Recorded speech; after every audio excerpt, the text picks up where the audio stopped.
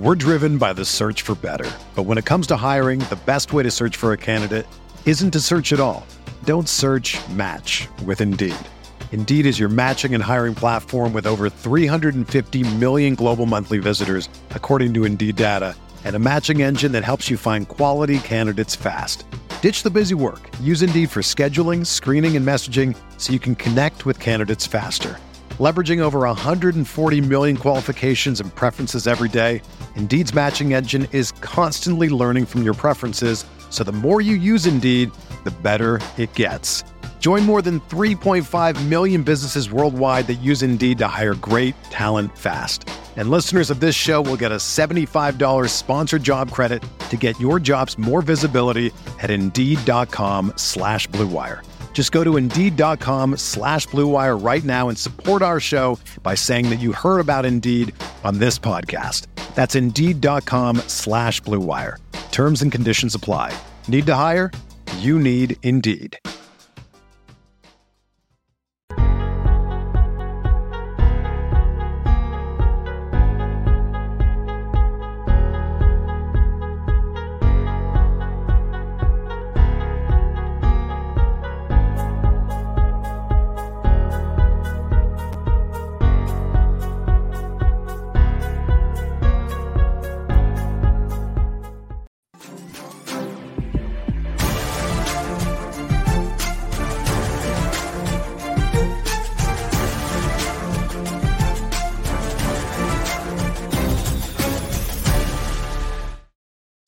Welcome to the Tuesday, October 26th edition, pre-Halloween edition of the RotoWire NFL podcast, brought to you by WynnBET. I'm Joe Bartlett. Follow me at JB Fantasy Sports, along with Jake Latarski at RoJake.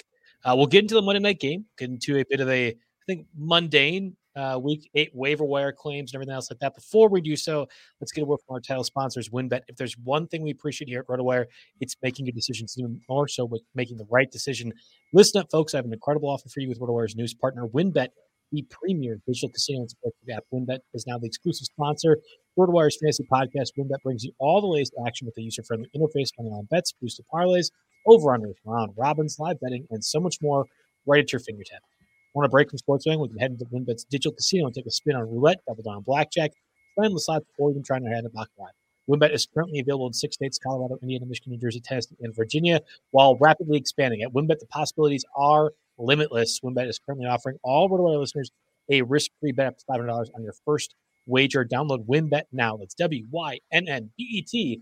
WynnBET, the exclusive sponsor and also partner for RotoWire's fantasy podcast. All right, Jake, with that being said, I'm glad to know that you're here with me. You didn't sleep through the Seahawks and Saints game, which was a horrible Monday night game for many reasons, but I'll let you go ahead and go into it first.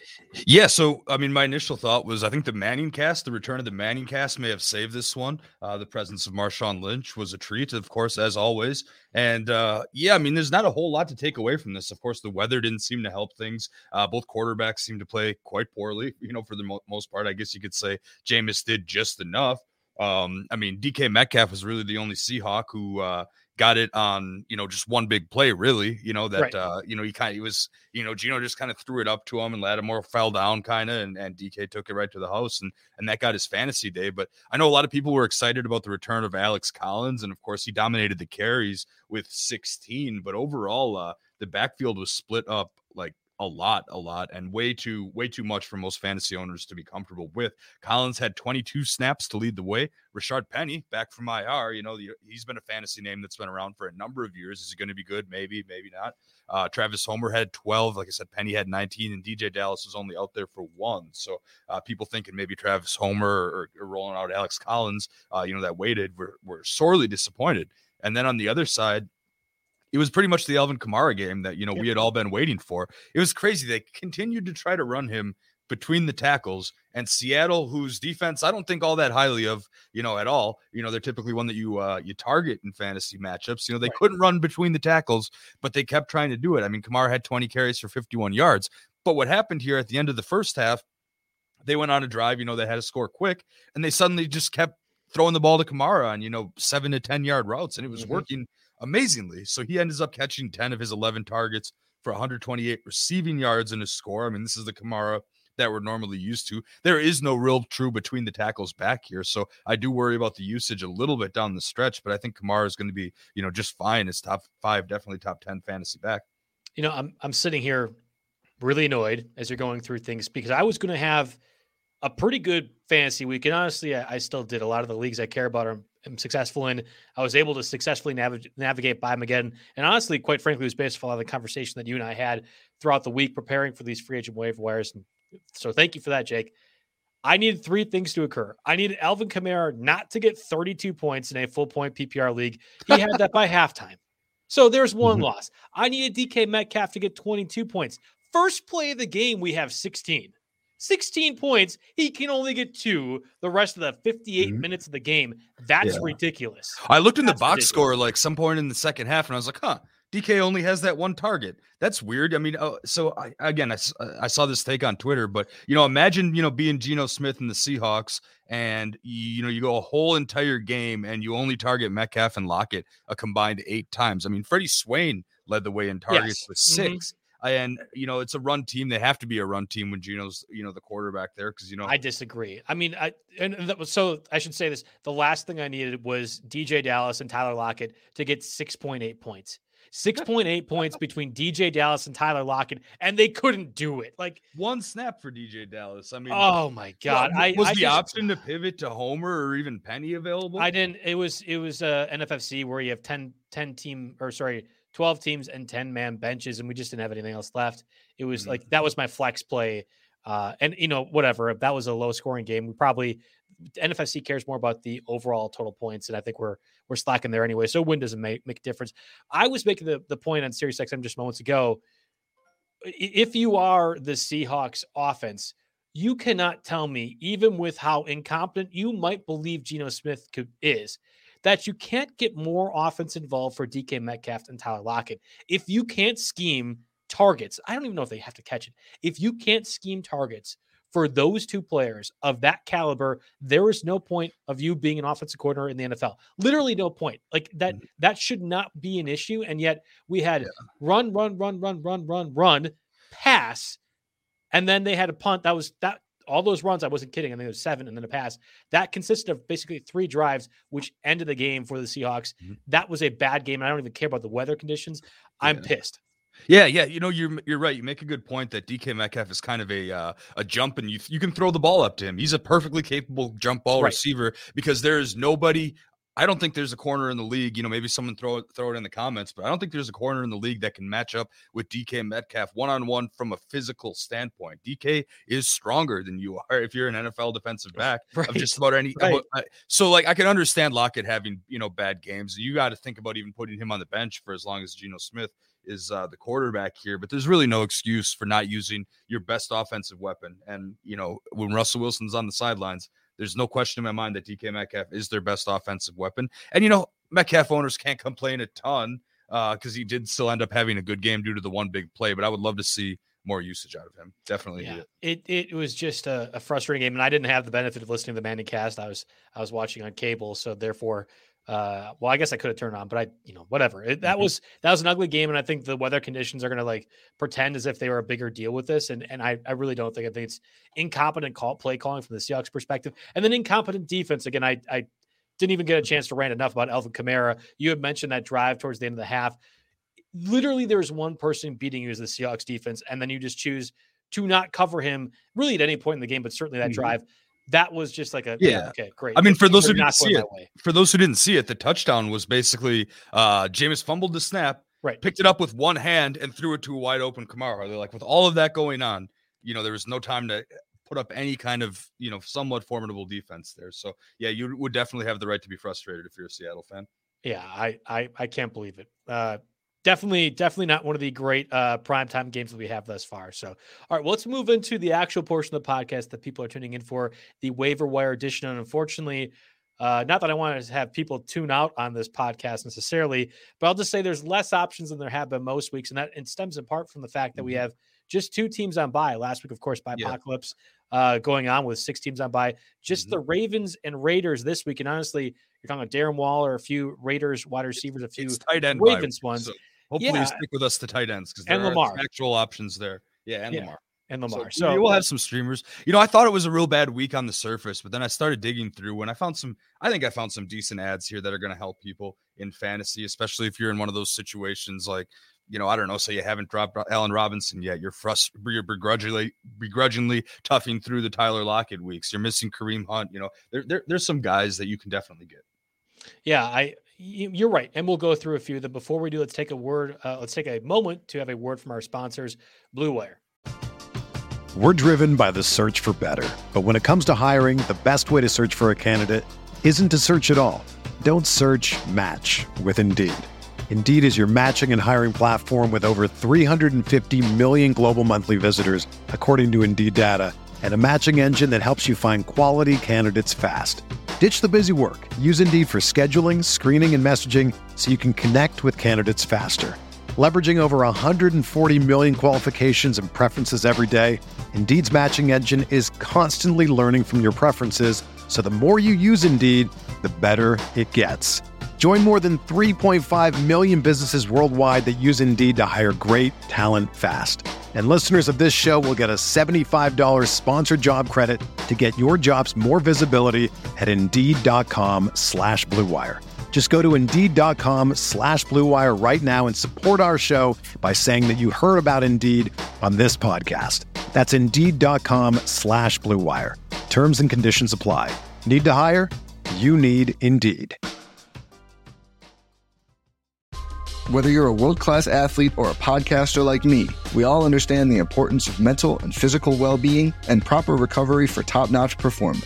That's why I'm excited that Unified Healing is sponsoring this podcast. Unified Healing is a new and super innovative global network of wellness centers powered by Energy Enhancement System, or EE System. If you haven't heard of the EE System, you'll want to listen up. This technology promotes wellness, deep relaxation, purification, and rejuvenation. At hundreds of locations across the globe, access to a center is easy and affordable. Interested in experiencing the EE System technology for yourself? Go to unifiedhealing.com/Blue Wire to learn more and find a center near you. That's UNIFYDhealing.com/Blue Wire. No material or testimonials on the Unified Healing website are intended to be viewed as medical advice or a substitute for professional medical advice, diagnosis, or treatment. Always seek the advice of your physician or other qualified healthcare provider with any questions you may have regarding a medical condition or treatment and before undertaking a new healthcare regimen, including EE System. Another day is here, and you're ready for it. What to wear? Check. Breakfast, lunch, and dinner? Check. Planning for what's next and how to save for it? That's where Bank of America can help. For your financial to-dos, Bank of America has experts ready to help get you closer to your goals. Get started at one of our local financial centers or 24/7 in our mobile banking app. Find a location near you at bankofamerica.com/talktous. What would you like the power to do? Mobile banking requires downloading the app and is only available for select devices. Message and data rates may apply. Bank of America NA, member FDIC. All right, we are back, and I think it's probably best we jump into the quarterbacks right away. Again, we're missing Lamar Jackson. We're missing Derek Carr. Derek Carr, at least for me, has been viable in certain situations. We have the Joe Flacco trade. We have a few injuries that might have opened up the opportunity for a few players. But I think for the most part, people, if you're streaming quarterbacks, you're starting at the top, and I think that would be Daniel Jones. Yeah, definitely. So it really is a big grab bag for quarterbacks this week. There's a lot of 2 quarterback guys, but you're right. You nailed it. If you are streaming, streaming for Lamar, because I mean, let's face it. If you have Lamar on your roster, you're only carrying 1 quarterback. I ran into that a lot last week. I have Herbert on my roster. I'm only carrying 1 quarterback. There are a lot of quarterbacks in that tier, and Lamar is definitely one of them. So if you need a streamer, Daniel Jones, he's only 28% rostered in Yahoo formats, and he's going up against the Kansas City Chiefs, who are giving up the second most fantasy points per game to opposing quarterbacks here through 7 weeks. And, they're the 3rd highest yards per attempt. And Daniel Jones has surprisingly actually played pretty well of late. I mean, he had a good fantasy week last week, despite, his receiving core being, completely injured, but, he was turnover free. And he even caught a pass. So, I mean, a decent fantasy day here for him. And I'm checking his game log here. It's taking a sec to load here, but he's only had 1 I guess, two true duds. One was against the Cowboys when he left early due to injury, and one was against the Rams, and you can't fault him for that. Otherwise, he's got 17 or more fantasy points in every game this season and 2 games of 30-plus points. So he's not bad, and the matchup is excellent here. So if you need a streamer, I think Danny Dimes has to be your first go-to. And with buys not in that dire of shape, you should be able to get away with paying next to nothing for him in FAB.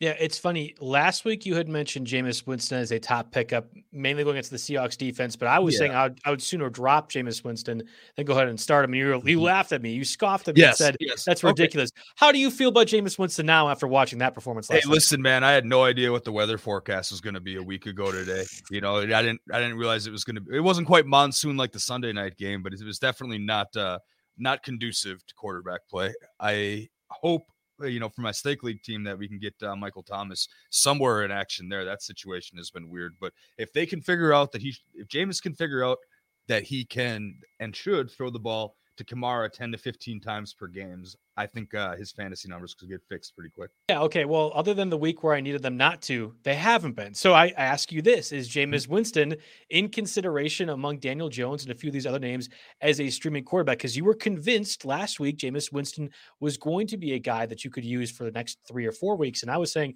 no, he sucks. The Saints offense sucks. And I feel confirmed last night. I don't care about the weather. You can use that as an excuse. I think that's more or less what that offense is without Michael Thomas right now. Yeah, if you need a 1 week streamer, I guess I'd go with Daniel Jones over Winston, so you can make that one-on-one drop. But the upcoming schedule still is pretty beautiful for Jameis. I mean, Tampa Bay is giving up the 25th, is ranked 25 against opposing quarterbacks. Atlanta is 29, and Tennessee is 27, even after shutting down Patrick Mahomes the past week. So it's a very nice schedule, like especially if you're in a 2 quarterback league, or if you're waiting for Russell Wilson or someone to get back and you miss out on Danny Dimes. I don't mind necessarily rolling Jameis out there. I mean, he still got 19 fantasy points last night, and his lowest score is 13, and he's had 2 games of over 30 fantasy points as well. So he didn't pass the eye test last night, no doubt about that, but he's serviceable, and he's got a good. I'm not ready to necessarily cut bait unless there's an immediate, like a Daniel Jones, and you only need it for 1 week, or someone. I've seen Tua show up on a lot of streaming, on a lot of waiver wire thing. I didn't really think of that necessarily, but he's a better fantasy quarterback than he is a real life quarterback. There's definitely no doubt about that. His receiving core is getting healthier. And I mean, the last 2 weeks, 26.7, 33.5 fantasy points. The only problem is Buffalo this week. I mean, that's going to be a mess. You got to hold out until Houston the week after, maybe. So, just some streamers to think about there. Are there any other guys that we should mention? Again, we talked about Daniel Jones, Jameis Winston, Tua. I think that kind of is the list of the bottom of the barrel quarterbacks, but anybody else we should be kind of targeting or thinking about at the very least. Mm-hmm. Yeah. So like I said, it's a grab bag this week. So I'm just going to go through them all in quick hitters and guys that, maybe want to think about because we're already almost 15 minutes in, this is a part of the show that's a very niche audience here. So let's run down the list. So in case you missed it, Zach Wilson out 2 to 4 weeks with a PCL injury. Mike White was the guy who came back in for him, but they also acquired Joe Flacco. And I believe Flacco was there last year. And he's worked with that with those coaches in the past, is my understanding. I'm not positive he's worked with I forget which LaFleur is now. Is it Mike LaFleur, whatever? There's a different LaFleur over as the offense coordinator. I'm not sure he's worked with them, but obviously he is familiar with New York given his time spent last season. Yeah, so obviously any Jets and anyone named Joe Flacco doesn't get you excited from a fantasy standpoint, but you know how popular 2 quarterback leagues are. We have to mention that. And for a similar reasoning, I mean, Case Keenum, he could be in play again. Baker Mayfield didn't practice at all on Monday, still dealing with that injury, so we don't know exactly how he's doing. Tyrod Taylor is going to practice on Wednesday. He's kind of coming back off the IR from that hamstring injury. Upcoming is versus the Rams, and then Miami, and then bye. So, it's not the greatest upcoming for him, but, he's a warm body who they believe will be the starter when they come back. And he even had a decent week 1 for the Texans. So you never know. Maybe you can get 10, 15 points in your 2 quarterback league and or hope for the best in that situation. I was was checking out Jim Coventry's XM show, and he mentioned, well, maybe Ryan Fitzpatrick will be back after the Week 9 bye. It's way long term, but he's someone that, I guess you kind of got to put on your radar, on your watch list to make sure he comes back, because he's definitely taking that job back from Taylor Heineke when that day comes. And then this one's a long shot, and there's a lot going on with this guy, but I don't know. Deshaun Watson there's been rumblings like he's getting closer to getting traded. Obviously, that depends on the situation, but hey, I've seen 16-team 2-quarterback leagues, and if you have a bench spot, go for it. I guess he would probably be your first drop if you had to make a tough call, but right. But I don't know. There's I still think he can play. Like, I don't think he just decided to get out of state over. I think we'll find out next week with the trade deadline. If he's not traded, he's not going to be playing. If he is traded, he probably will play. Yeah. So it's either the NFL signs off on it. Yeah. So basically, it's either wait for him to get traded, then have to pay a bunch of fab for him, or do it ahead of time. Yep. Or do it ahead of time and get him for nothing. So that's kind of why he makes the list. But like I said, it's a grab bag. Quick hitters, bunch of different situations going on with quarterbacks. Most of this is really for 2-quarterback leagues here, but the only, even in shallower 1-quarterback leagues, Daniel Dimes should be your first choice to stream. I think that's the big takeaway here. Right on. And I completely agree with you in terms of the overview of those quarterbacks, and Daniel Jones specifically is the top target. Let's move over to running backs. Last week, we talked about McKissick, who ended up doing okay. I mean, you and I were both at that game. I kept telling my wife, who was with me at that one, that it's going to be Terry McLaurin, watch number 17. Of course, McLaurin gets the touchdown on the first drive, and she was like, oh, okay, so you're going to be annoying all game. I'm like, yep, I am. And then I said, watch 41 out of the backfield, McKissick.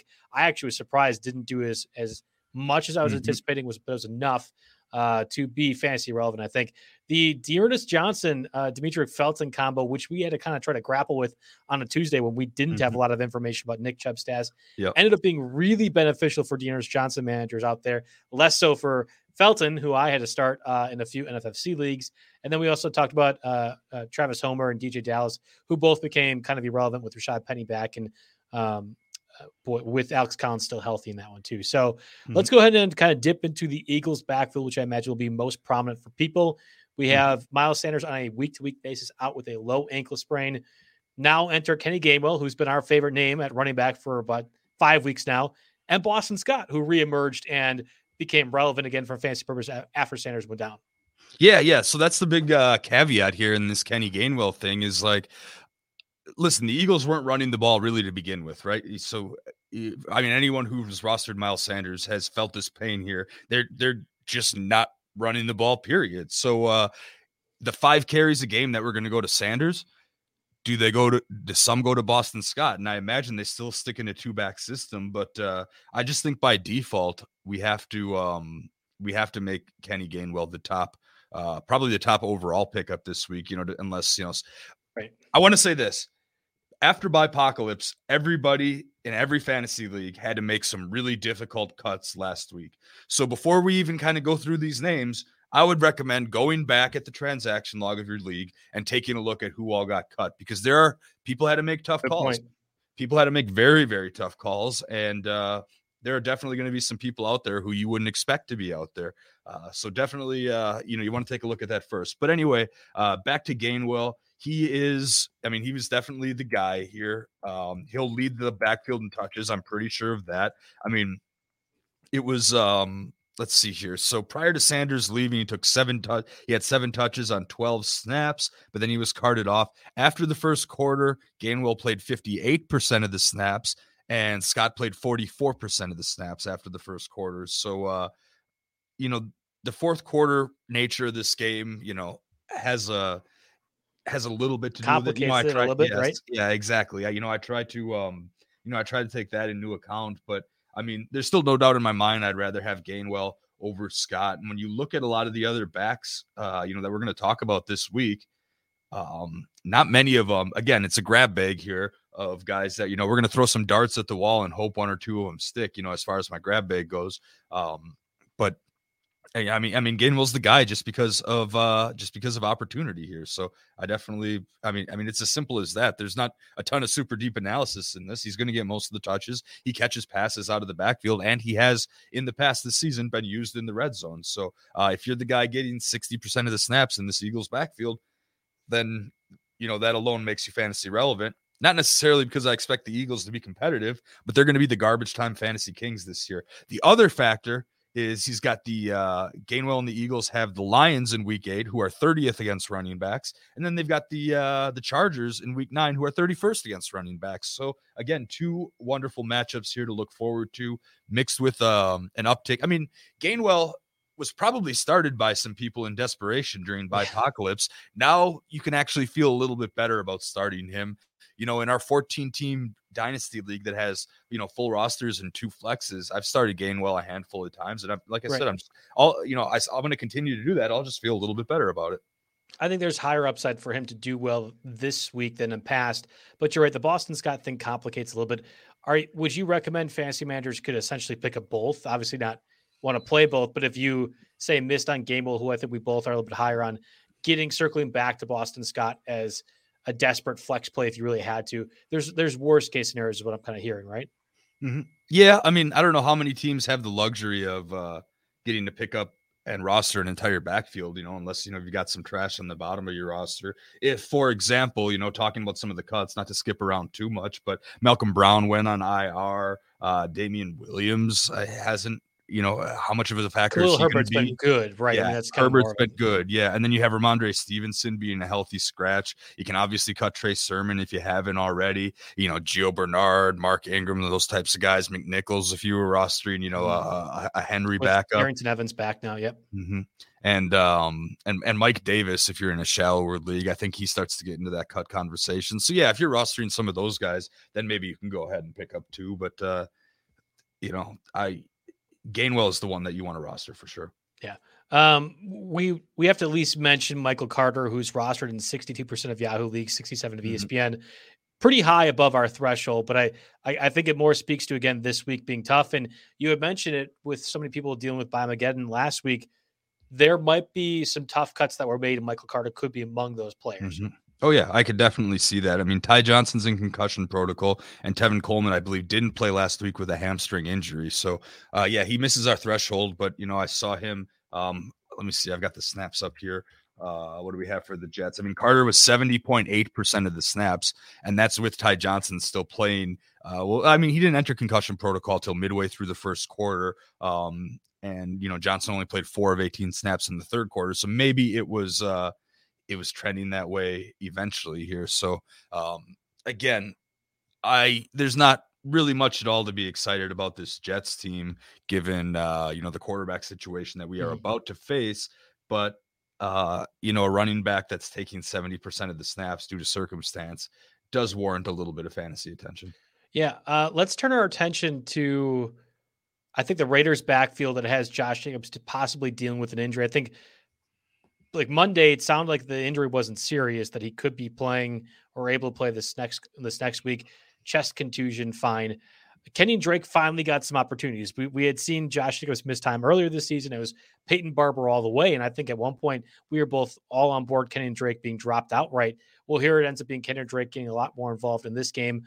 I don't know if that's the John Gruden factor or something like that. Like Peyton Barber does seem like a John Gruden guy, but whatever the case, Kenyon Drake did have a pretty big game.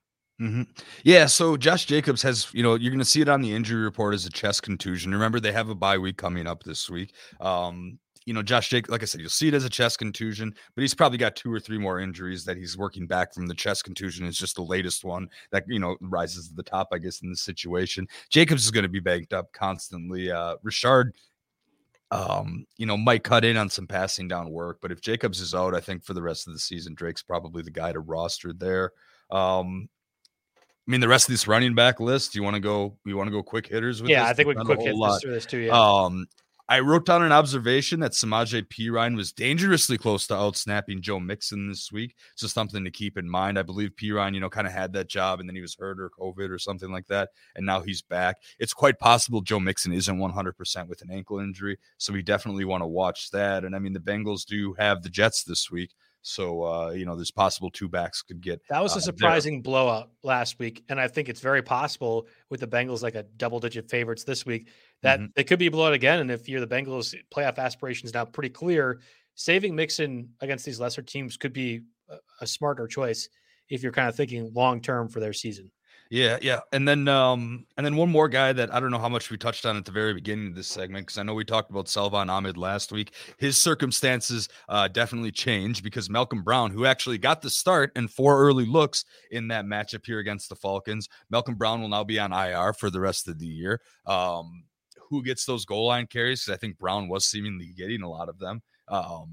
You never know. Myles Gaskin has been just wildly inconsistent this year. Right. And even with, with Brown taking less than 7% of the snaps, it was Gaskin 63% and Salvon Ahmed 30%. Ahmed got 7 carries and 2 targets, which is now for back-to-back weeks. So he's consistently getting a little bit of volume here. Malcolm Brown was getting 5.3 looks per game. I'm pulling all this from Jerry's backfield breakdown. It's just gold for fantasy, but that's 5 looks to separate between the two. And, I haven't been able to trust Myles Gaskin. Fortunately, I don't have him anywhere. If you're in a spot where you are trusting Myles Gaskin, maybe you want to think about beefing that up or backing that up with Ahmed in this case. Yeah, I'm completely in agreement with those guys. And I think Ahmed is going to be more of a lower end $1 to $2 guy if you are in a fab situation, more or less. Mm-hmm. Also, the last one I'll mention on here, again, this is kind of a warning. Don't go box score chasing and try to pick up JJ Taylor. He scored twice in mop-up duty against the Jets, but he's not suddenly part of this New England backfield. Yeah, and even Brandon Bolden was scoring in mop-up duty as well, too. I mean, both those guys, the scores were in irrelevant portions of that contest too. Before we move over to the wide receivers, let's get a word from our sponsors, Yahoo. The new NFL season is finally here, and Yahoo's excited to kick off and continue daily fantasy football. There'll be a ton of big prize contests throughout the season on Yahoo, including their multi-entry contest now being shark-free. To celebrate the opening of Yahoo Daily Fantasy Football and the continuation of becoming shark-free, Yahoo is giving all users the opportunity to claim free $10 in contest entry credit. Users can take advantage of this free $10 contest entry credit offer to join one of Yahoo's biggest contests. In addition to the free credit, Yahoo has a $1 million DFS football contest live. The $1 million contest features obviously $1 million in total prizes, including first place receiving $100,000 and an entry to the first ever Yahoo Fantasy Football Championship live finals event, which will occur at the MGM National Harbor in Maryland this December. Play daily fantasy football on Yahoo this season. Visit sports.yahoo.com/dailyfantasy/welcome to claim the free $10 offer to get started. Okay, so we had talked wide receivers last week. Rashad Bateman, Paris Campbell, who had went on injured reserve, Darnell Mooney, Shepard as well. Didn't play. I mean, we had kind of been dealing with the Giants and trying to guess what was going to end up happening. I know that not John Ross, but Dante Pettis had an actually decent game because there were so many people that were missing time from the Giants pass catchers. Exactly. I mean, they ended up with Darius Slayton getting 9 targets and then Dante Pettis getting 5 targets, which led to one of the touchdowns here. So, if you believe in Danny Dimes as a streamer, find out who's healthy in that receiving core. Yeah. And I think if Shepard's back, he'll be the target hog at least until Tony is able to come back around too. So, we have no idea what kind of health they're in, but we're going to assume that they have enough guys there for Dimes to be, somewhat productive as a streamer there. So we'll knock that bullet point out of the way early there with the Giants options. Let's talk Cowboys pass catchers sticking the NFC East. It seems like Michael Gallup will return off of injured reserve. Speaking of that, somebody mentioned Jerry Jeudy. If that's a pickup, Jerry Jeudy should also be a pickup. He is likely going to be returning from injured reserve as well this week too, but probably rostered in like 70-80% of leagues. Go get Jerry Jeudy. Michael Gallup is a different story. I actually had to cut him in Stake League due to a number of different decisions we have to make with our rosters and limited bench space. I wasn't enamored with Michael Gallup this season. I know others were.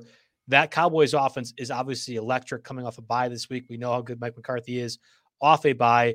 It's whether or not that workload will be spread around enough where Michael Gallup becomes relevant from a roster perspective. If you're in deeper formats, absolutely. The only issue is he's probably not dropped in deeper formats too.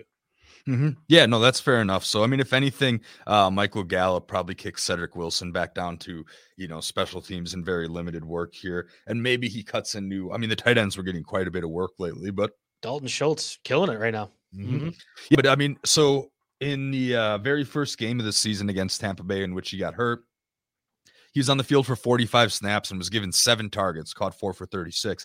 Gallup was the guy who they seemed to be using really early on. And he's more of I think I'm going to call him more of a possession receiver, probably more helpful in a PPR guy. Sure. I don't see him running a ton of those deep routes. Those deep posts go to CeeDee Lamb, and Cooper's the guy who's usually running the flies. It seems like, just observation, casual. Yeah, I don't think your assessment's wrong. That's okay. Exactly. But so no, yeah, Gallup definitely has a role, and this is an offense that I find is good. I think the Cowboys are going to go to the playoffs as the best team in this division by a sizable margin, and they're going to continue scoring points, and Gallup's going to get a fair share of them. He's absolutely wide receiver 3 material. Because we're far from done with buys, and it's a long season. Something could always happen, to the rest of those top guys. So I've always believed in Gallup as a good player. Of course, when they drafted CeeDee Lamb, I was like, well, geez, those hopes are going to go out the window a little bit just because there's not going to be enough to go around. But no, I like Gallup as a pickup, only 40% rostered. You could do a lot worse. I would be dropping, for example, I'm going to check to see if he's available in my 10-teamer, and I'll drop Tim Patrick for him, for example. Yeah. Good. Again, to wrap back to Jerry Jeudy likely returning this week. We would be remiss not to discuss the Packers situation. Our Packers coming off that win Sunday, traveling to what was going to be a big primetime matchup Thursday night against the Cardinals. Now Davante Adams is in COVID protocol. He is vaccinated, so if he has 2 negative tests over the next 2 days, he could be eligible to play. Seems a little bit unlikely that's going to happen. We don't know if MVS is coming off injured reserve. We don't know if David Bakhtiari is coming off injured reserve. There's a lot of pieces overall of the Packers offense that they could just simply say, oh, you know what? We'll just punt on this game when we're probably seeing the Cardinals later on, not really tip our hand too much. Obviously, you don't want to do like that with Aaron Rodgers and jeopardizing his health. But I just think there could be some gamesmanship overall with the Packers on Thursday. Yeah, so my crystal ball failed me last week in trying to predict injuries for the Thursday game, with Nick Chubb and all. So I'm not going to try to make any declarations about the future. But one thing I will say is, I've said this before on the show. In preparation for this podcast, I checked just about every viable fantasy free agent waiver wire video, watching them all on YouTube, checking all the Twitter feeds, and everything. I sweep everything because I don't want to miss anybody, right? If I've omitted somebody from the outline that we're talking about, it is intentional because I don't think that they're even worth a mention. As you can see when I do these grab bags, some of these are, they're just names to maybe put in the back of your mind in case circumstances change here. But when I was looking at a lot of other resources this week, a lot of people are recommending that we pick up Allen Lazard. And that is, I'm going to warn you as someone who watches, you and I watch the Packers closer than anyone. So if you're ever going to trust our analysis on any team, I think this would be the spot to tune in and tune the volume up and, tell the kids to hush in the back of the car. You're about to hear something important. Allen Lazard is out on the field for more snaps than Davante Adams, actually 90% of the snaps. And that's been the case in a lot of weeks this year. The reason for that is Allen Lazard is the best blocking receiver in the NFL. I don't know if Pro Football Focus does grades for that. I wouldn't be able to look that up on the fly, but I would not be surprised if he is number 1 because he gets downfield. And, okay, so as someone that, way back in the day, I was a center and I wouldn't always get a nose tackle lined up. So I'd have to go pick a linebacker off. I'm not the fastest or most athletic guy. That is one of the hardest things in any sport that I've ever had to do is to get a linebacker that's got, a second or two faster on their 40 time than me and pick them off in the open field. Allen Lazard makes it look easy, and he's lining up on the outside and picking people off, whether it's setting up screens for Davante to come right around his block or blocking in the run game. Allen Lazard is an insane blocker. Now, because he's on the field that much, there are definitely chances in which he'll get targets just because he's there. He's on the field. He might get open once in a while. However, I think the big beneficiaries, if Davante Adams does sit, which of course, I don't know, he could, if I were the Packers, I'd be testing him 1,000 times, just hoping to get a negative to sneak in there. But, he could maybe come back, but probably not. We're going to assume that Davante is out for this situation. I don't think Lazard necessarily gets a huge target uptick necessarily. Obviously, MVS, Marquez Valdes-Scantling, he's had some rapport with Rodgers, of course, over the years. He could be back. I think he would get a big chunk of that play. And honestly, I was pretty low on Randall Cobb to begin the year. I knew you were going here. Yep. But this is actually a week where, Randall Cobb will get on the field more and he'll actually get, targets here. He's not the blocker Lazard is. Obviously Cobb is not even anywhere near Davante at this stage of his career, but I could see a lot more targets, especially if MVS doesn't come back and if Davante sits. I would start Cobb over Allen Lazard in in just about any situation here, because I think the extra looks will go to Cobb, and the snap count, Lazard will still lead the whole wide receiving core in total snap count, but that doesn't necessarily translate to increased production. Now, could I get burned by this? All it takes is Rodgers to find him on one deep ball. He's the best, he's one of the best quarterbacks in the league. He could find him if he manages to shed his defender and get open on a double move. I won't rule that out completely, but I would say if they play 10 games, with this alignment on Thursday night, Cobb outscores Lazard in 8 of them, just because he's the one that's getting the extra looks as a result of Davante's absence. I mean, Davante's top 10 in the league in terms of target share and for wide receivers and all those extra fun metrics that Jerry likes to use on his article. Davante is the highest usage rate here. So we need someone that's going to get targets and have their role actually change and evolve. And I think that could be Cobb. So there's a lot to unpack with this. And I think we could spend some time because we already breezed through the running backs. I mean, there really is not a lot of top pickups to make. And I think people are going to be confused about this Packers situation, and they're going to look at the snap count thing and think, yes, Lazard's got to be the next guy up if Davante Adams is out. And you are 100% correct about his blocking prowess. You pointed to running outside and making the blocks, and that might be so. I always think of what the Packers believe Lazard to be as a blocker when you watch them in the red zone. I can't tell you how many times this season alone I've watched them motion Lazard from the outside in, and when they are doing those shotgun dives to Aaron Jones, they'll have Lazard more or less chip a running back, chip an end, or get in there as an additional blocker. That is the value that Allen Lazard possesses. Yeah. That is better than most in the NFL, and the red zone in particular is huge. Now, the Packers over the last 2 weeks have built off of that by using him as a red zone option. I mean, he's gotten 5 targets and 6 targets over the past 2 weeks.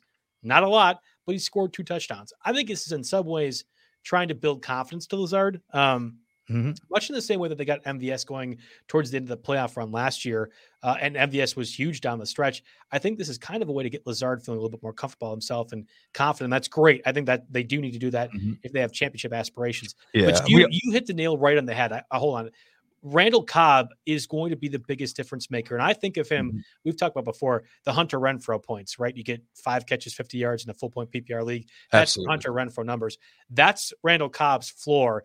And we've seen it already. Even though Cobb has been gone from the Packers for the past couple of years, he and Rodgers have such an innate connection and are able to do things so well.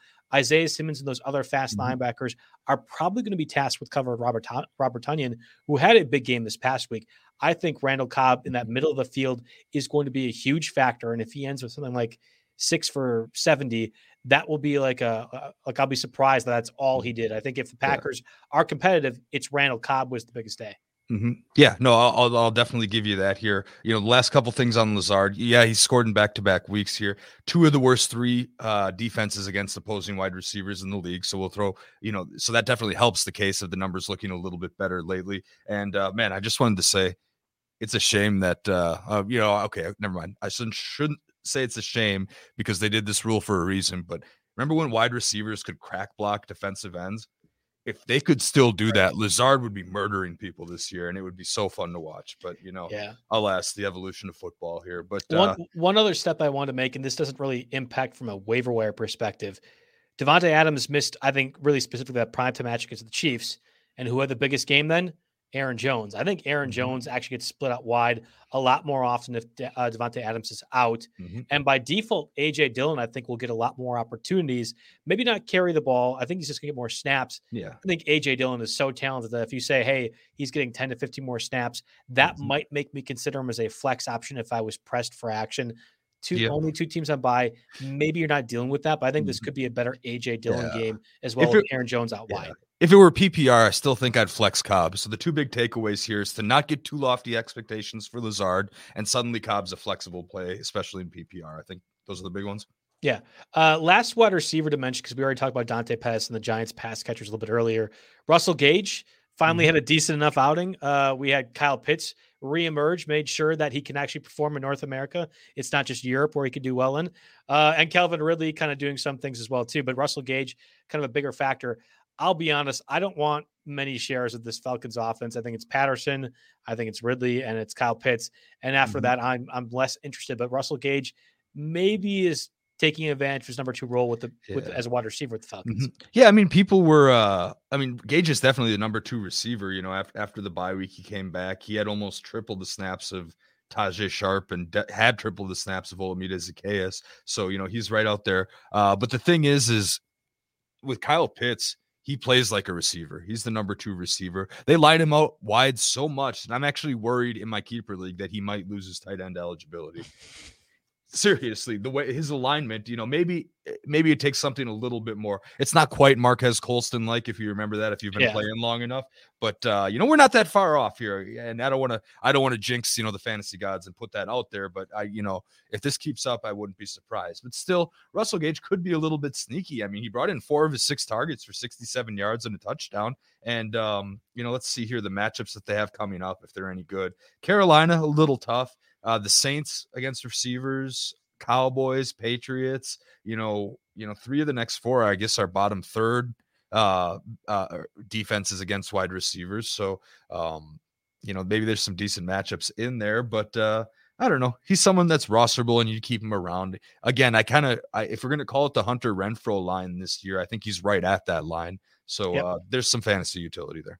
I completely agree. Randall Cobb, one of the bigger winners if Devontae Adams were to be missing time. Packers fans, big losers there. I think football fans might be big losers too, because that's a good game that could be bad depending on what the Packers choose to do. All right, let's move over to tight ends and defenses. Before we do that, a word from our sponsors, Thrive Fantasy. Thrive is back for another fantasy season, and they're running huge guaranteed contests each week this NFL.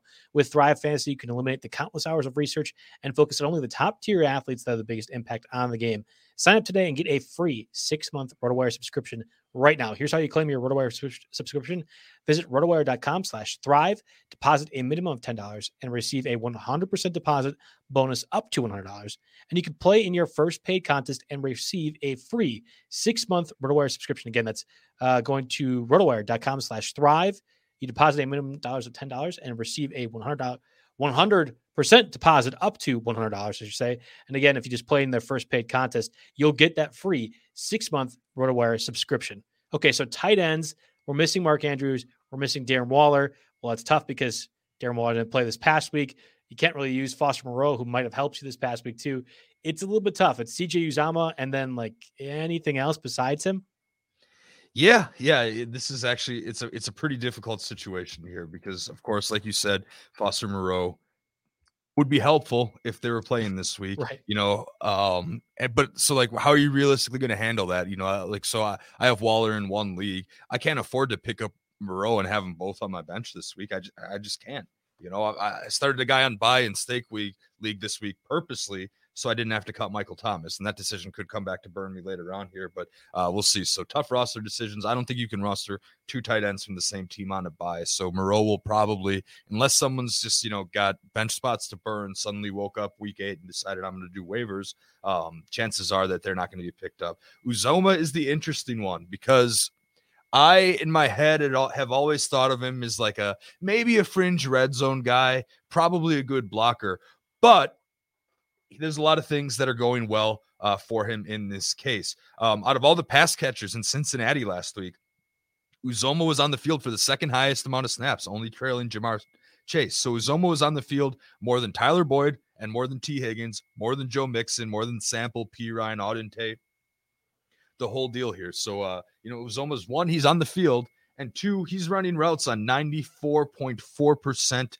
of his of his snaps. So out of 162 plays, passing plays, he's ran routes on 153 of them, been targeted 19 times. And that's, once you take out the 100% guys that have, like 12 or less targets, he's definitely, Uzomah is that's a top 10 rate. So not only is he on the field a ton, he's running routes on passing plays, and that's defied my conventional logic of Uzomah. So I would say that it's very fair to put him into in a pickup consideration at tight end this week. And he's only rostered 10% of both leagues with people on bye. Again, this is a tight end bye week, right? With Andrews and Waller off, he's a guy that you shouldn't have to pay a premium for still, because a lot of people, I think, still see that name and think, CJ Uzomah, might blow up for a week or 2, but it's not going to last, right? You can probably throw him out there this week and take your points. And if he has another good week, you can keep him and maybe flex him in an emergency down the road. So I'll give you this one. I've seen a lot of Robert Tonyan when I've been looking at my leagues available on waiver wire with Devontae Adams out. Would you go with Tonyan or would you go with Uzomah? I think that I would actually go with Uzomah because Tonyan, of course, the week after we say we could probably catch him, he actually has his good week. Still, it was only 5 targets. I mean, in the last 4 weeks before that, he had 32 yards combined here. Right. So I feel like chasing, it's a little bit of box score chasing if you go back to Tonyan, number one. And number two, okay, this is a weird stat, sample size, over 7 weeks, but Arizona is the toughest defense against fantasy tight ends this year. They are ranked number one. It's crazy after many years where they were the worst, right? Now we're finally dealing with one of the best. Shocking what speed at linebacker does. Packers, listen up. Shocking. Mm-hmm. Hey, I mean, the Packers linebackers have outperformed everything, that I thought they would. But yeah, the Cardinals, it's actually by a pretty sizable margin here too, fantasy points per game. They're giving up in 7 games. They're giving up 2.2 fantasy points per game to opposing tight ends. Wow. That's standard format. And let me see, PPRs, I'd imagine is going to be can't be that much. They're actually the fifth lowest in PPR as far as points per. Actually, know what? I lied. The page on RotoWire it refreshes. They're still number one. 5.5 fantasy PPR points to opposing tight ends. That's 1.7 points less than number 2. So I mean, that's almost a full standard deviation above the next worst here. And you can joke about these numbers when we're 2-3 weeks in, but I think there's some meaning here at week 7. So hey, fantasy football stats guy, he's got 5.4. Our guys, like I said, our guys calculate 5.5, probably just a rounding error, but no. So anyway, bad matchup, and again, your box score chasing a little bit with Tonyan, even though some of these other receivers could be possibly out. So I still think I like Uzomah because he did it with 3 very healthy Cincinnati receivers and in a week where Chase had 200 yards. I like that. Good analysis there. From a streaming defense perspective, I think it's pretty cut and dry. You Bengals pick up against Joe Flacco or Mike White. You might consider the Chargers against Mac Jones and company. But I think just overall, there's a few key places. You could go either way with the Seahawks, Jacksonville Jaguars. Yeah. Given how bad that team, I would prefer the Bengals clearly, but I think those other 3 that I mentioned, kind of all decent top 12 plays. Yeah. Hey, real quick, we didn't give Tommy Sweeney for the Bills any love. Remember? Dawson Knox has a broken hand. If you need a flyer, a dart throw, 2 tight end league, that kind of thing. You think about Tommy Sweeney, I guess here. But yeah, anyway, you nailed it with streaming defenses. I think the Bengals are number 1 across the board, whether it's Joe Flacco or whether it's Mike White. The Bengals, the only box they don't check is they're on the road, but the over-under in that game is 43.5. So that's one that's going to be my top 1 priority. I'm still not using fab dollars on it, but I'm putting the Bengals first.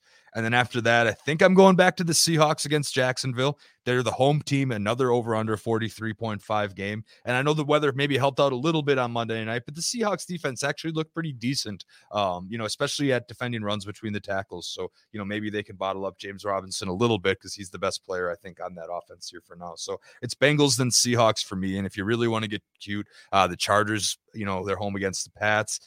Chiefs at home against the Giants. I've seen a couple people bring up, but I'm not messing around with the Chiefs at all. Over under 52. I jotted down Philly at Detroit just because Detroit's bad, but so's Philly, so I wouldn't mess with that either. It's Bengals or Seahawks or bust for me. Yeah, I'm kind of right there with you on that. We have a little bit of time, so I want to bring up one question I thought was interesting. Forget the way in which Deontay Johnson was spelled, but look at this trade on our site, on the live broadcast right now. Deontay Johnson and Kyle Pitts for Darren Waller and Keenan Allen. I know you're high on Deontay Johnson. Is this which side of this is better in your opinion? Oh, hell yeah. I'm very high on Deontay Johnson, and that's not going away. Maybe I didn't mention him the past week, but I take the Deontay Johnson and Pitts side here, and I'm pretty confident about it too. I want the Deontay Pitts side because, again, Waller's banged up, and he's on a bye week. Pitts is off his bye week. You get him there, the rest of the year. So that's just a little bit tipping the scales. And the way that Kyle Pitts is being used is insane. It's like having a wide receiver 2 or 3 in your tight end spot. And Deontay Johnson will lead the league the rest of the way out in targets. You can mark my words on that. That's my thoughts are. I think you asked this trade 4 weeks ago, and I might be a little bit different. Kyle Pitts was struggling then. I was pretty certain Ben Roethlisberger stinks, and maybe Juju Smith-Schuster is going to get involved more. Yeah, I mean, I'm pretty certain Ben gone. Roethlisberger stinks too, but if he targets one guy 15 times, that guy's a good fantasy asset. Right, yeah. Well, that's exactly why Najee Harris is as good as he is too in fantasy. Not because of talent, I can tell you that right now, but from opportunity. And now Kyle Pitts is getting more involved too. This is a no-brainer to me. I think you take the Deontay Johnson, Kyle Pitts side every time. And I do like Darren Waller. I do like Keenan Allen. But I think there's unequivocally the right way, and at least it's trending that way in Deontay Johnson and Kyle Pitts as well too. So that was one of the questions I just thought was a little bit interesting. It was why I had a bit more time. But that does it for us on the RotoWire NFL Tuesday edition of the Waiver Wire podcast. Daniel Jones, Randall Cobb. Some sneaky ones. Not some crazy big names, but hopefully ones that can help you in your fantasy lineups this week. Let me sneak a couple plugs in here before we wrap this up. I need UFC content. First off, fantasy football stats guy. The Rams are 99% rostered. Of course, you'd pick them up against Houston if you wanted to. I wanted to address that quick. I don't see any other questions that we didn't get to. You didn't let me have my Allen Robinson, why we should drop him this week's segment. But yes, you can drop Allen Robinson. And of course. So last thing, we got back-to-back UFC pay-per-views. So right after this, I'm going to do a show with John and our Fight IQ guys are going to be back on Friday. We're going to have 2 betting articles and a bunch of DFS articles up on the website for UFC 267 and then UFC 268 the next week. We're going Fight Island to Madison Square Garden back-to-back weeks. Thank you for letting me have my UFC rant. I really appreciate you guys checking out the content over there too. Gotta love the little passion project here. Of course, we're always here for football number one, but the rest of my week after the show, actually, I got one more podcast to do tomorrow, football related, but the rest of my week's all UFC. So hopefully you guys will lend me a hand and check that out. And thanks to everyone for tuning in. We missed Ian today, but we still got a nice amount of comments and we love that. So thanks everybody for chipping in and helping drive the discussion in what was otherwise, a generally light waiver wire period, but hopefully we threw out enough names to give you some options. Everyone is talking about magnesium. It's all you hear about. But why? What do we know about magnesium? Well, magnesium is the #1 mineral that 75% of Americans are deficient in. If you are a woman over 35, magnesium will help you rediscover balance, energy, and vitality. Magnesium supports more than 300 enzymatic reactions in your body, including those involved in hormonal balance. From functional medicine doctors to mental well-being and female hormone experts, we all know that magnesium is the one mineral to improve all aspects of well-being and health. But which one?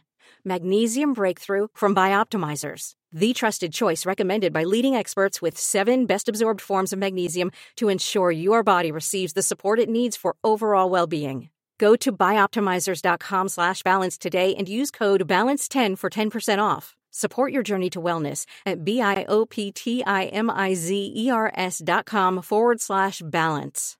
Magnesium Breakthrough from Bioptimizers, your foundation to optimal health and vitality.